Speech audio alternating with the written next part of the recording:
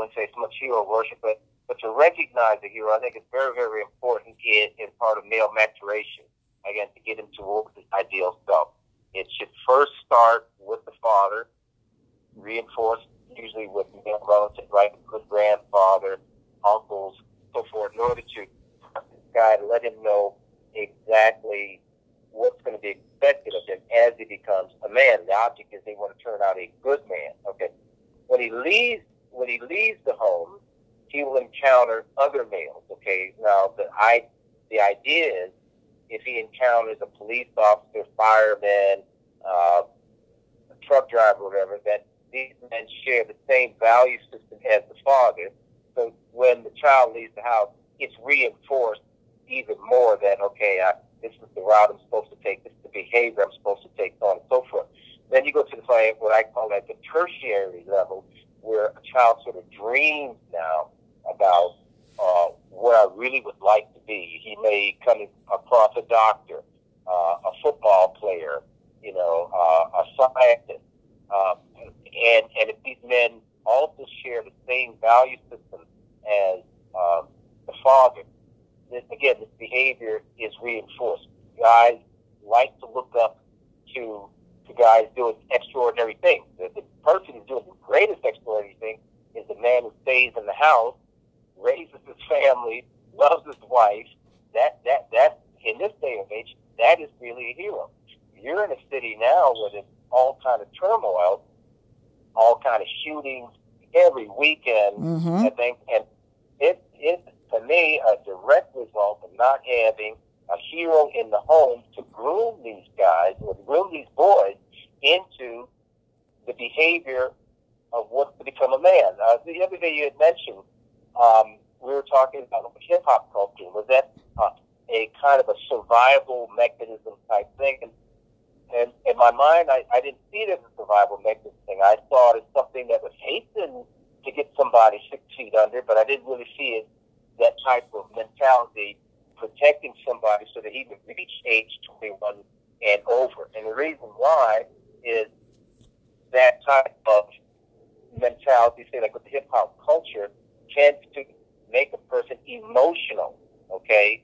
He makes them more emotional. You mentioned the other day, black people are emotional people, and what you don't really need is to add emotion onto that, especially, heaping, all kind of anxieties, fears, stresses, tensions, all these extra emotions. That's not good for anybody, let alone a person who basically is highly emotional to begin with. And so the purpose of a good father and good hero figure is to sort of make more of a rational human being who makes better decisions in his life, okay? There's a relationship as emotions go up, reasons go down, okay? And we don't really want that type of relationship with our men coming up, our young black men. We want to be the opposite. We want more reason to be expressed. When more reason expressed, emotion goes down. Then a person basically is thinking now. He's thinking, he's behaving, he makes better choices. This is what I'm saying that a hero offers to an individual. Well, Robert, let me just jump in here on that, because I do want to speak to something on that now, because you did bring up what I had mentioned about the other day. We were talking about the hip hop culture, and I said, well, listen, here in Chicago, a lot of these young men. Well, let me just sum this part up. The reason why I say, and then I believe that a lot of these young men, the shootings here, in particular here in Chicago, it's just outrageous. I've always said that Chicago has a parenting problem, and I know that is truly at the foundation of so many other aspects that are going wrong here in my beloved city of Chicago. But let me tell you why I said it's survival, and that's something that I kind of grafted that, talking with young people. Cause like you said, I mean, we all have our assumptions and presumptions, deductions about things, but you really can't know until you really, like you say, kind of get to know individuals and get out there and start talking to people. Well, by my position of just working in media and having had worked in media, I get a chance to talk to people, and maybe some people are a little less, extroverted in that way, but I am extroverted, and now I'll just go up to people and I'll start talking. Well, let me give you a quick example of why I say that it's less emotional than what a lot of people would think, and it's more survival. And you would think that these young men are not thinking and that they're not being rational. They are not being rational, but there's a lot of thought going into that. They are actually operating more by reason than what people would think. And I'm going to show you how. One night, I went out. I went out to my old neighborhood that I used to live in here in Chicago. It's the South Shore community. So anybody who's listening from Chicago, they'll know that's not one of the best communities to live in. Well, it's starting to change a little bit now through gentrification. But going back about 15, almost 20 years ago, when I lived in that area and just starting out as a young single reporter, that sort of stuff, it wasn't the best of the community. So long story short, I get out there and I see these young black guys. I mean, they're hanging out on the corner, like they said, just kind of standing around doing hood kind of stuff.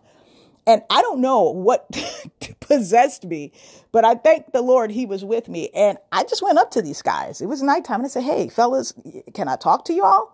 And they were like, what? They were looking at me like, what? And these kids looked like they were about 17. I would say maybe the eldest being about 23. And they're probably trying to figure out, why is this little middle-aged black woman trying to talk to us? And I got a chance to talk to a lot of them. And I really had a heart-to-heart. It was about 5 of them. And I was having heart-to-heart with these young brothers. And I was asking them, like, guys, why are y'all out here? I mean, no judgment. Why are y'all out here? And I just literally just put my heart on the table with them. And you'd be surprised, Robert, they put their hearts on the table with me. And you would think that they're being emotional. That's why they're shooting. But, a lot of these young men were telling me like, hey, look, I don't want to have to shoot that other brother. But you don't understand, Miss Lady. You don't understand, ma'am. You don't understand. Guess what? If I don't shoot that guy over things that we're doing here so I can go back and feed my baby because I've got a baby's mama who's tripping on me, guess what? It's now dog eat dog. I'm not shooting because I'm emotional like some woman who's, having a PMS fit. I'm thinking about my family. I'm thinking about my grandma who can't afford her medicine and she's on SSI. I'm thinking about, so this is when I said, oh, wow, what a revelation. That's why I said for many of these young people, it's survival. And oddly enough, Robert, I just wanted to turn you on to this and I'm going to kind of shut up and let you get the floor. But check out, there was an interview that Tupac himself, the legendary great Tupac, did about over 20 something years before he passed away. And he was talking to, I think it was Ed Bradley at 60 Minutes, the interview. You can find it on YouTube or Google it. And he was kind of saying similar to what these young men were telling me not all that long ago. He was saying, listen, I'm not trying to kill this other black man because I want to. He says, man, I know if I don't take him out, it's war out here. This is war.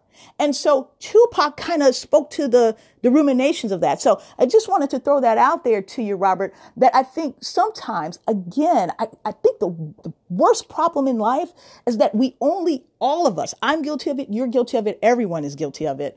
We only look at life through the prism in which we live it. We can only play the cards that we're dealt. If I'm dealt a certain card, I think everybody should play the game the way my hand is playing it. But I think a lot of times if we can set our cards down and ask the person across the table, why are you playing your hand like that? I think a lot of times they'll tell you, hey, look, these are the cards I'm dealt. So I don't think it's so much about emotionalism. I think, maybe to a man of wisdom and integrity and dignity and experience such as yourself, it may come across as that. But if you really give yourself an opportunity to talk to these young men, they'll let you know off the bat, it has nothing to do with emotions. As a matter of fact, one guy said, man, if I start letting my heart feel for that brother, start feeling, and they didn't use the word brother, they used the other word, the N word. He said, if I start letting my heart feel for that, I can't go home and feed my kid. So that's why I say, oh my, it has so little to do with emotion, because think about what the young man said. If he really does operate in emotion, he would actually do the right thing and not kill that guy. So I just wanted to throw that little out there on the table for you. Okay. Well, my rebuttal to that is, if he was thinking on a more rational basis, he wouldn't be out on those streets. Okay, he would be, say, like, rather than standing on the corner where you're not generating any money, you could be working at, say, McDonald's or doing something where you don't put yourself in harm's way. Okay, if you're at work or you're at trade tech or something like that, something very. But to me, that is more of the rational way, or more of the male type of way you're supposed to be conducting yourself. But hanging out on the street, things like that. Yeah, well, they weren't just hanging out on the street. I mean, I was smart enough to know, Robert, which is why I got a little scared. When we... Right. I mean, I got to be honest with you, but I think about that and I said, man, I thank the Lord for that moment, because here's what it was. They weren't just hanging out. When we see these young black guys, we're thinking, oh, he's just hanging out. No, he's actually at work at that point. And to touch on the thing about McDonald's, people talk about a McJob. Look, I've done jobs that, watch everything from wash toilets to work at delis, you name it, to pass out. I've done it. And I would rather take a job like that gives dignity and integrity, even as a woman. Hey, for me being a woman, I'm pretty sure I probably would have had it a lot easier if I went to the stripper pole and was twerking all night. Those girls make big money. But the realities are, that's where I think, Robert, where you've been going with the book the whole time, of about the super ego and having a true, strong moral base. So I think that's really what you've been trying to, hammer home with your book. But I think that's what's really lacking, because these guys figure, like, the realities are, and let's just be honest, McDonald's, a McJob, a Burger King, it's not going to pay those guys enough money to be sustainable on their own, to feed their children or to help their grandmother out who needs medication, and the medication's costing $300 and $400 a month, and grandma can't take care of it off of her limited income. So they're smart enough to know, if I'm working McDonald's here in Chicago, McDonald's ain't going to pay me enough money to get on the CTA. It ain't going to pay me enough money to have a car. It ain't going to pay me enough to have gas. It's not going to pay enough for me to have just the lowest basic rent in Chicago. Certainly ain't going to buy me no groceries. So what would they rather do? They would rather, not justifying it, but they look at it, like you said, they're thinking irrational, but they're thinking. They're not really being as emotional as people are thinking. They're saying, hey, let me count the cost. Okay, if I stand out here on this corner in front of this, this pub or whatever, wherever I'm standing on these four corners, I know I'm going to put $1,500 in my pocket. Now, that's not a lot of money, because I can lose my life over this $1,500. But this $1,500 in one night, surely going to take care of grandma's medicine. Surely is going to buy Pampers for my child. Surely is going to put groceries in my mother's refrigerator. McDonald's can't do that for me. Not just in one day. It can't even do that for me in 1 month. You're correct, but I think what led those guys there is the lack of direction, the lack of time to make better decisions without having a father around, or at least a godly father around. You can have a father, but if you had a father that had purpose in his life, you can benefit from it. But I think what leads them to that corner still, I do believe, is more of an emotional, not a decision, but just emotion, because I think one of the emotions that we do mention in the prologue of the book is pride. I think that emotion that God absolutely hates. I think that's what puts these guys on the corner, because it's a prideful thing. You're right. You put yourself in harm's way. You'd rather see yourself make big money to up your ego, but at the same time, you can lose your life. But Robert, I have to disagree. Because $1,500 is not a lot of money either. I don't think that these young black men are flowing out of ego or pride on that. They're truly flowing out of survival. I don't think you caught what I said. Let's just call it a spade a spade. The reason why you and I know we could go and clean toilets and work at McDonald's and make nothing of a check.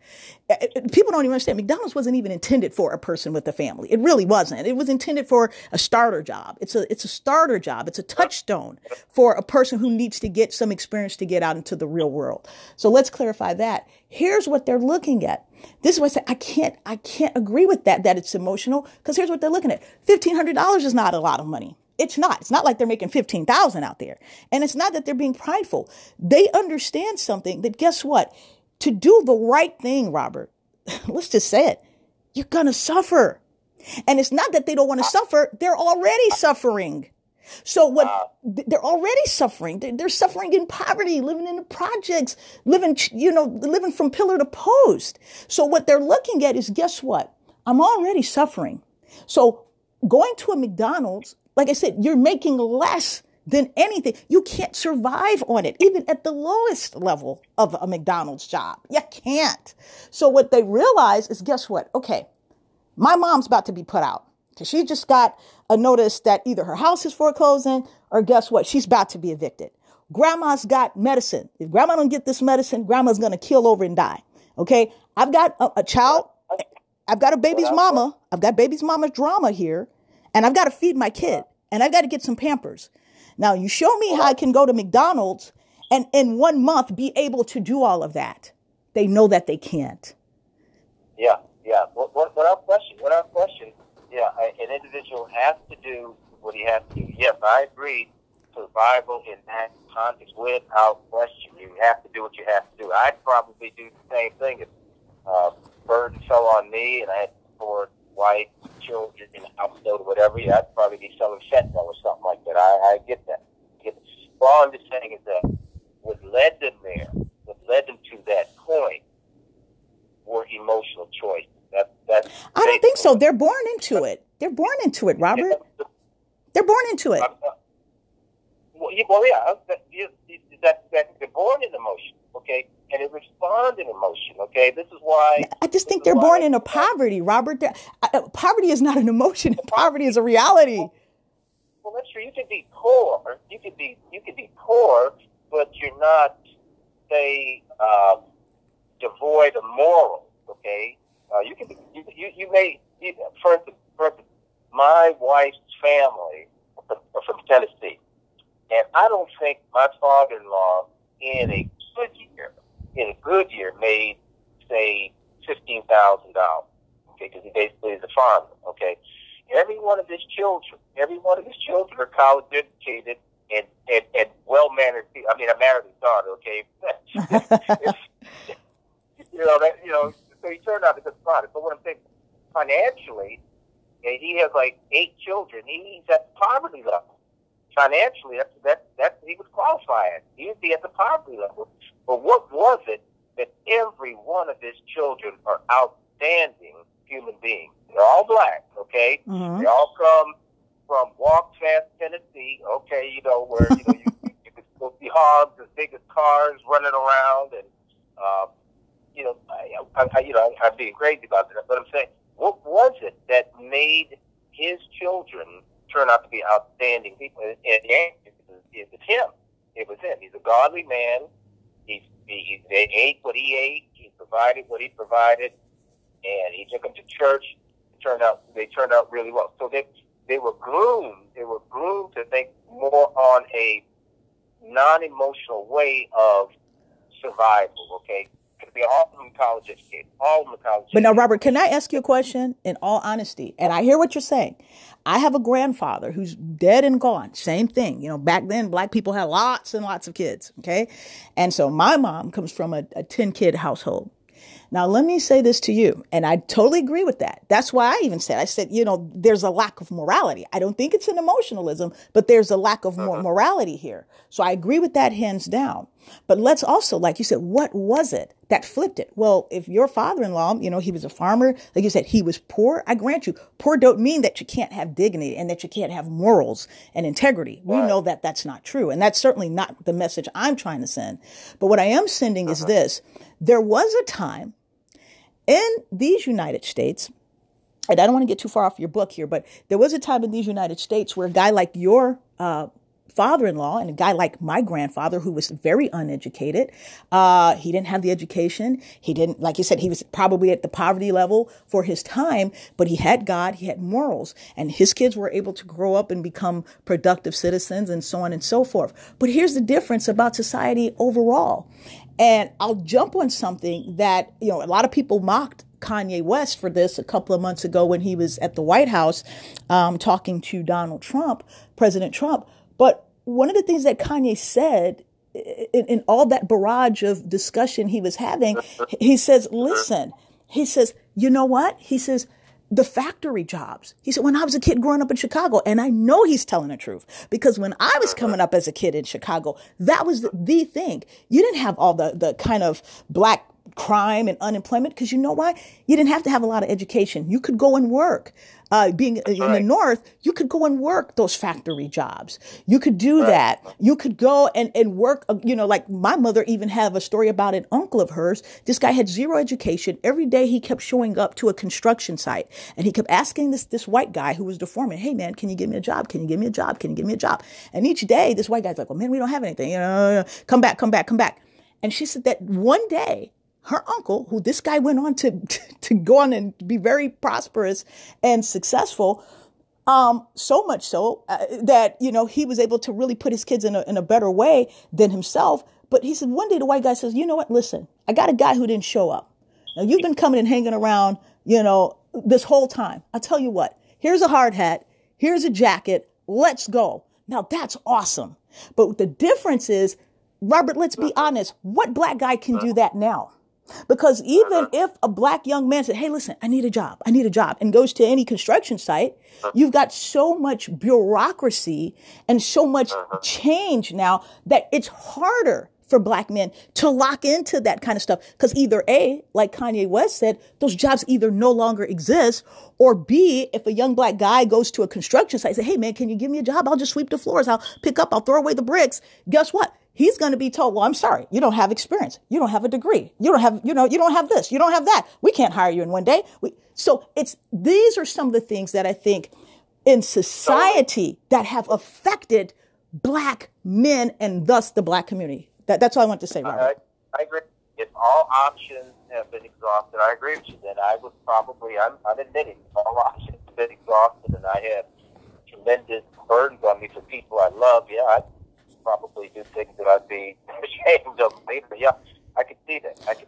But I think there's hope, though, Robert. Yeah. I think there's hope. Like you and I were talking off the record, yesterday evening after our other recording.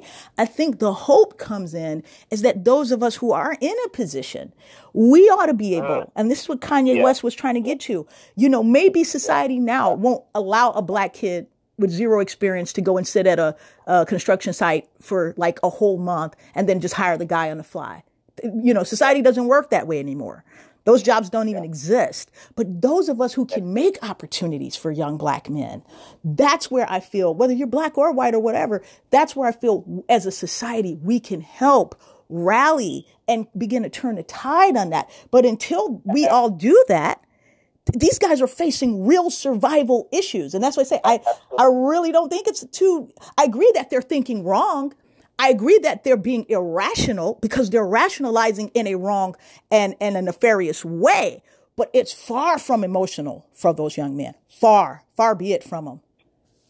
Well, to me, I think a solution, and we talked about this off the record too, about some of the good things that Kanye has brought back to Chicago. To me, if I was in his position, what I would like to do is I wouldn't be so much concerned with bringing material things into the community, because I think you gave the answer, which should be brought back. What I would believe would revive the community is that you maybe, again, these heroes to come back and impart strategies on how these people can survive without looking over the shoulder. So things like maybe starting up a trade school, okay?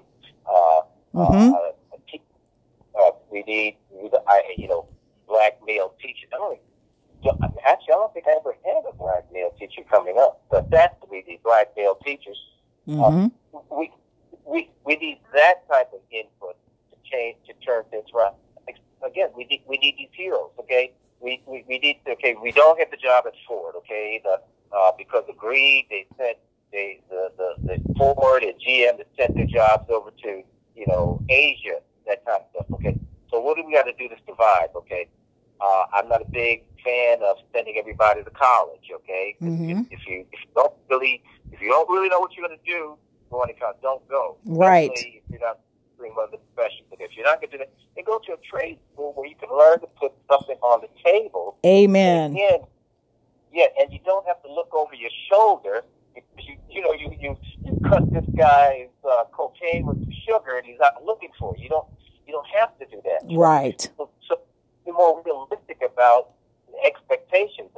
Yeah, you don't have to become a rocket scientist. And one of the problems is in the 60s, there was a big push that everybody had to be something, okay? You just couldn't be a normal guy. You had to be something. You had to be a lawyer. You had to be a CEO. You had to have a Forbes 500 portfolio. You don't need that, okay? What you need to do is put food on the table in a moral and ethical way so that when somebody knocks on your door, you're not looking through the peephole. You're not afraid to cut your engine on. You're not afraid to walk because you're not harm somebody along the way trying to survive, okay? Right. That's what I think That's right. We don't need parks and recreation. We don't need guys making guest appearances. We need individuals there who are going to change the culture of the society. Okay. Again, we want strong superhero influenced heroes to come back. Okay. They don't need money. We don't need money. We just basically need people committed to say, look, fellas, this is this world out here that we're dealing with. Okay. In order for you to survive, you got to compete with this Chinese boy, this Jewish boy, this Middle Eastern boy, because they're already one step ahead of you. Okay, now our job is to get you as ready as possible, but something that you feel comfortable doing. But you got to leave that vice alone. You got to leave that high profile, high risk stuff alone. Okay, we got to stop it. And then the other thing is, rather than you worrying about feeding feeding the baby in the way you're doing, you marry that girl, okay? So that gives you more of a sense of responsibility to stay the hell off those streets, okay? Because your wife and your children need you, okay? Bad company ruins good morals, okay? You don't have no business staying on a street corner, setting up some deal, or standing around doing nothing. Do something. You know, well, I don't mind the devil's workshop, but you know what, Robert? Let me tell you something about here in Chicago. Amen. I agree with everything you're saying on that. But let me tell you something and this is why I say, man, this thing is so, it's so multifaceted. It's so, multi-layered. The problems that really have come down and affected the Black community. When I was a kid, now keep this in mind. When I was a kid, one of the best field trips, my hand to the good Lord above, one of the best field trips I had as a young person, and I had to be maybe around 8 or 9 years old. Our school at the time, and I'm going to tell you something that's going to really blow you away. I started out going to a predominantly Black school because I grew up in a predominantly Black area in the 70s and the 80s and things like that. But the school started turning over. I guess my mom could see it. You know, she's got a prophetic, anointing on her or whatever. So I remember my mother telling my dad, I remember my parents talking, she's like, we got to get the kids out of that school. So one of my older brothers, but the one who's closest to me in age, we were the two younger ones. So my mom's like, hey, let's get these kids out of school because we were running into some problems at the school, kids wanting to fight and things like that. So my mother had us transfer to a multicultural, multiracial school, just to be honest with you. And it was like the Black kids were truly the minority in the school. You had Asian, other types of kids, white kids, but the Black kids were like the few in number. So long story short, when I got to that school, one of the best field trips we ever had as a kid, and I had to be about 10 years old then. It was about 10 years old. So we go on a field trip and we go to what anybody in Chicago may remember. It was called the Washburn Trade School. And man, it was like, I was like a kid in the Willy Wonka chocolate factory. It was so, even now I'm still getting giddy and chills thinking about how I felt as a little girl going into the Washburn Trade School. They took us to where, guess what? They showed us, young people learning how to fix cars. And then they had another part where there was a culinary part where we saw young people learning how to cook and be chefs. And then there was another part where it was showing us guys working on the early models of computer. It was so fascinating. I got more out of that field trip than I did going to, let's say, the Shed Aquarium where you're watching fish swim around or whatever like that, or the History Museum. Why am I saying that? Because right now in Chicago, that school has been closed down. When I was in high school, I graduated from Jones Metropolitan High School. Now, Jones is still around, but Jones now, when I was going to high school and I graduated, it was a business school. It taught young women how to wear skirts every day. I had to wear a skirt every day. It taught us how to wear gloves and we had to be ladylike. And then eventually it went co-ed and it brought young men, they had to wear a shirt and tie every day. That school now has been changed over to just a regular high school. Kids are skateboarding, wearing hoodies. Okay. Why am I saying that? So many of the opportunities and the development that young people, inner city young people, and just young people in general had access to back in the 70s and the 80s. By the time the 90s and the 2000s rolled around, those things were gone. The city stopped funding them, or private money, private industry stopped funding them, which however they were getting their monies. It's all closed. It's all, or it's changed. Why am I saying that? Because those things also impact the avenues and the prospects that young people have. So basically now, if I'm a young black man in 2018, almost 2019, if I don't come from that moral super ego kind of thing happening in my home, and I don't come from a home of stability where I got mom and dad, bringing me up in the righteous way, and I don't have either a teacher or some other adult being that moral guide, as you say, that hero operating in my life, guess what? There's nothing else for me to fall back on but standing on that street selling those bags. Yeah. And for that, I blame society. See, we're still blaming the kids, but we're not blaming what overall as society. Why would we get rid of a trade school? Why would we change a school that was teaching children business acumen and how to be polished and how to type and how to speak on an interview? I had a class in high school, Robert, that all it did was teach us how to go to a job interview and how to sit there eye to eye with a boss. And that's why a lot of times, I'm not going to lie, because I was so well trained in that thing. It was rare that I would go on an interview and not get a job.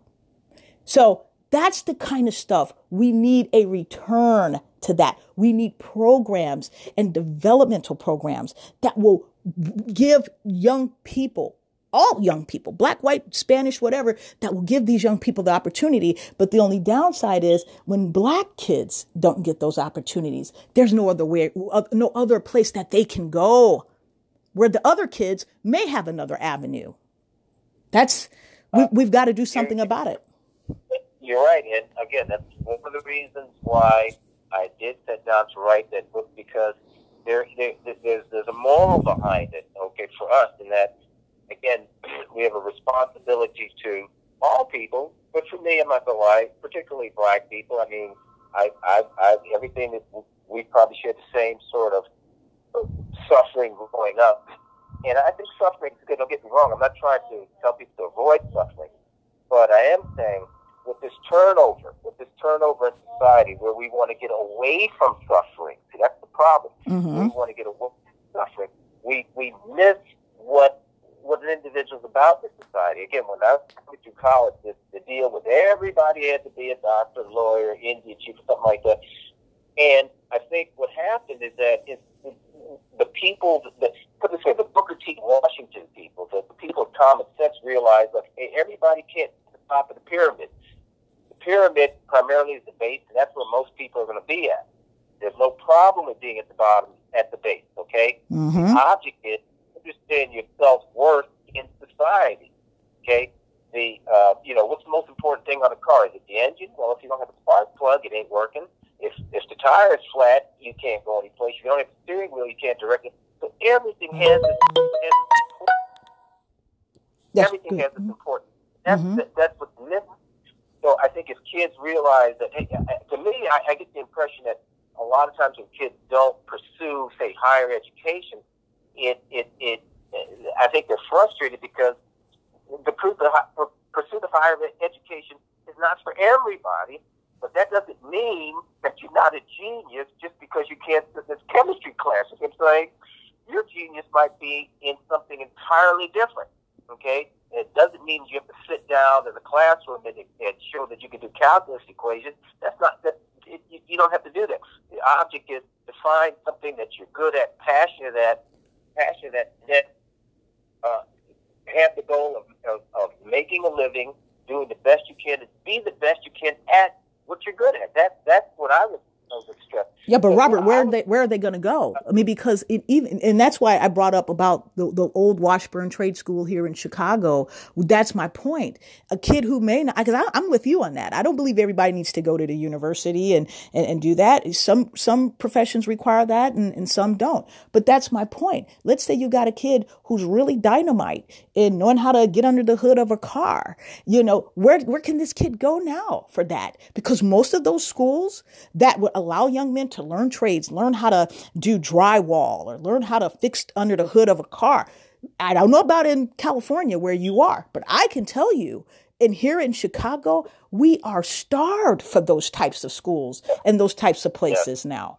So I may not be fit for college and learn how to be a techie, but man, I may know how to fix cars. I may know how to do something with my hands, but guess what? Where do I go now to do it? And here's the deal. Are there some schools that allow you to learn how to do drywalling? There sure is. But guess what? Do you know how much money that I need to be able to have to do that? Or do you know how much debt and student loans? And some of those schools don't even take that kind of stuff. So again, there's things that are, as a society, that's affecting. It's having a domino effect. These kids aren't waking up every morning and saying, hey, I just want to go out and shoot somebody over a dime bag. They're not doing that. But no one is really, we're looking at other problems. I grant you, the problem first starts in the home, because if mom and dad can set that home with the right foundation, now you're giving the kid a shot.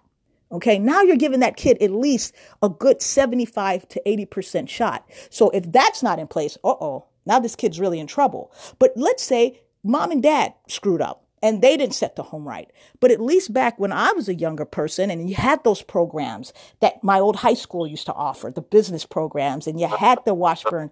So if I was a kid who came from a jacked up home environment, I still had another avenue through those types of things. Now those things are gone.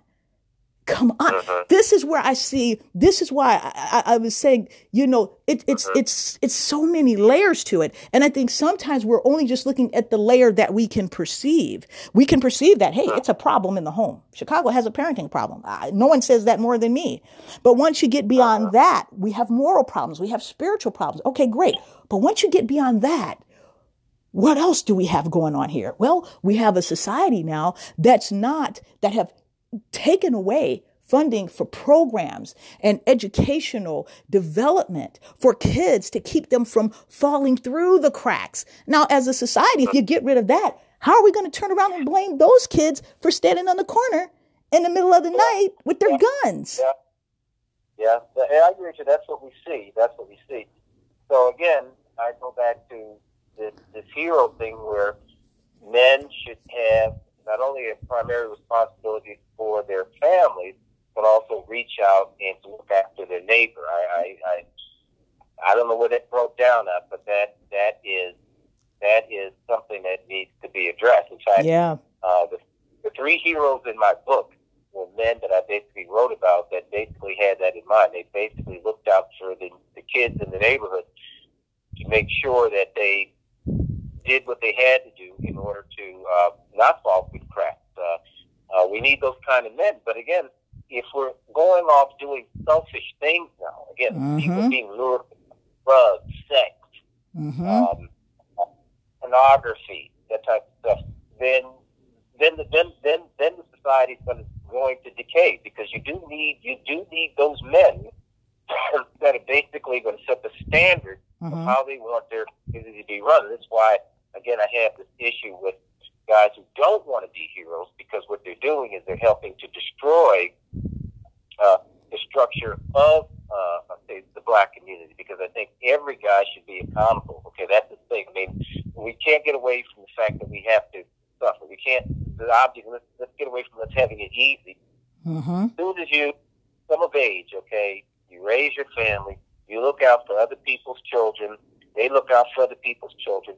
It sounds idealistic, but I know other communities do it, and I know we can do it. I know other communities We used to do it. That's the key. The black community used to do it. Right. We used to do it, and it hasn't been all that long ago. Robert, I remember coming up as a kid.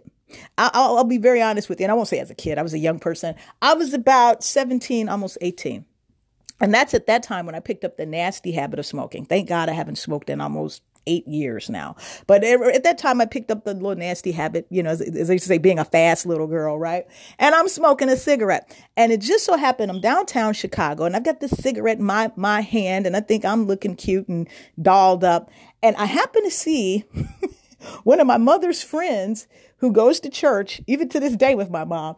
And I see her coming down the street, and she recognized me off the bat. Now I'm 17, 18. Do you know how my hand got to trembling and I hurried up and threw that cigarette away? And she started laughing. You know why? Because even though I was 17 and 18, we knew that, guess what? It wasn't just your own mom and dad as a community you had to worry about. You had to worry about your mom and dad's friends, the neighbors, the elders, because everyone pitched in. Now, that's one thing Hillary Clinton absolutely was right about, referring to that old African proverb. It takes a village. And as Black people, we used to have that where, hey, I couldn't get away using swear words in front of my next door neighbor. No way, because she would instantly tell my mom and dad or check me up herself. We've lost that. That has broken down in the Black community for sure. That's what you were responding to. See, you responded to that woman's super ego. Now, you know that you're not supposed to be smoking that cigarette. Your mom wouldn't. And here's the deal. You responded appropriately to guilt. Right. Okay? That's right. Everything was in place. Okay? But what has happened in America, and let's say even in the Black community, something has come into the community and corrupted that. Well, we have that super ego influence on kids. We now have a corruption of responding to guilt appropriately. We try to suppress it. We try to hide it. And the psychological ramifications are just off the charts of what's happening. Right. We need to go back to being humble people, believing in God, going to church. That's another issue I don't want to get into, but church has lost their hero. Yeah, but hasn't church changed though, Robert? In all reality, hasn't church changed?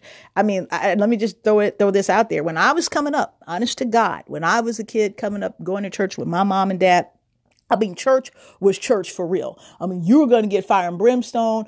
You were going to get preached out of hell. You were going to get preached on high, and you was going to repent for your sins and come on into salvation. But now when you look at church, I mean, you got these idiot pastors like this guy recently, just a couple of weeks ago, flying over the audience, and they're telling you, hey, God loves you. He's going to give you $1 million in the love of your life. So could it be that some of the fall away from church attendance is not just because people don't want to believe in the gospel or receive the word of God? Could it be that now we're dealing with a whole new level of pastors? I mean, the pastors are looking like rappers themselves, wearing the skinny jeans and the earrings and looking just as fine and cute as the rapper boys.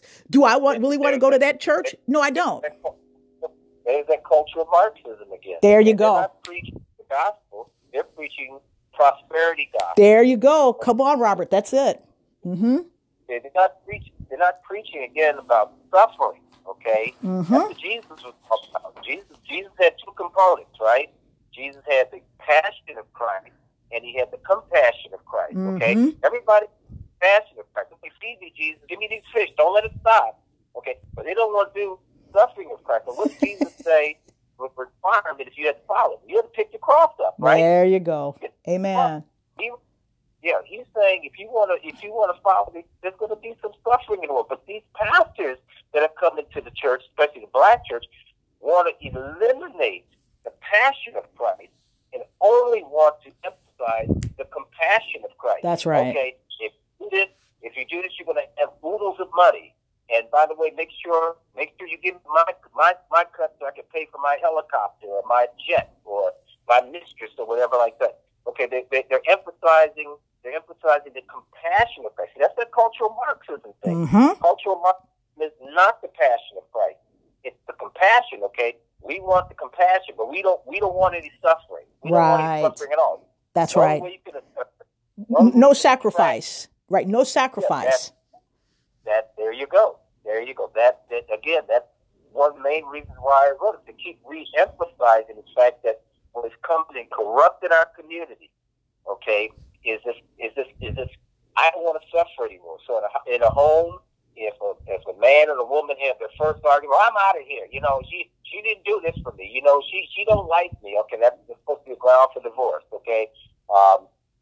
Kids in school, If the teacher wants to meet him after school to try and drill a lesson, make sure I don't like it. He's oppressing me. I got to call social services. Mm-hmm. Goes on and on. That what's corrupted our people across the board, whether it's black or white, is this desire that they do not want to suffer anymore. Mm-hmm. And we're not talking about torture. That's synonymous. We're talking about it's a long to endure. Right. Put off for rain. Do you remember when we were kids? Well, I'm older than you, but if I wanted something, we used to do things like put it on layaway. That's right. Put it on layaway. That's right. And we would get, but it taught us discipline. Not anymore. Oh no, we give you a credit card. You don't have to do that anymore. We give you a credit card, and then what does that do? Put you in debt. Right. And so anyway, that's well, Robert, listen, we've got about a few minutes left. So what I want to do is, and which is why I wanted to give you that extra time. So let's wrap it up for our audience. I'm just going to ask you direct. Why should the audience, anyone who chooses to listen to the podcast in the last 4 parts of this, why should someone go out or get online and order Riddle of Oz? What would you tell them that they're going to gain from this book? Yeah, what I hope the audience would gain from this is an insight to who you are as an individual and your personal responsibility. But also, I would like you to see how most people have been manipulated to move away from their purpose in life. Your purpose in life, I feel, is to be as godly as possible. Not perfect. I think most men would probably line up like King David. To be honest with you, we're flawed, but we still haven't lost our faith. But I think what you do is we get an insight of the mystery surrounding of how our society, why is our society in such confusion right now? Why is so much chaos, confusion? The book also offers you a solution to the current problems we have nowadays. Just very quick, it's hard to summarize it, but as a black person, even I coming up, I felt like, hey, do I have some inferiority about me? Am I not as good as the other person? Or is there something inherently wrong with black people? Is that why we lag behind? What this book will tell you is that there's nothing wrong with you. Absolutely. But there's something that has to be cultivated in you that will take you to the heights that you want to go. Mm-hmm. That's all I'm saying. You don't have to worry about somebody wondering if you are genetically inferior or none of that kind of thing. No, this book tells you the reason why certain people are enjoying the benefit that they enjoy is because they cultivated something in them that has been suppressed in black people. And we've talked about this for 5 episodes. It's that superego. If that's cultivated, there's nothing to stop you. There is absolutely nothing to stop you in this world if that's cultivated. The problem is it's been suppressed. But if we can get back to cultivating that superego and having our neighbors, our children, believe in themselves and strive for their ideal self, black community could turn around within 10 years. 10 years we could be on par with everybody else.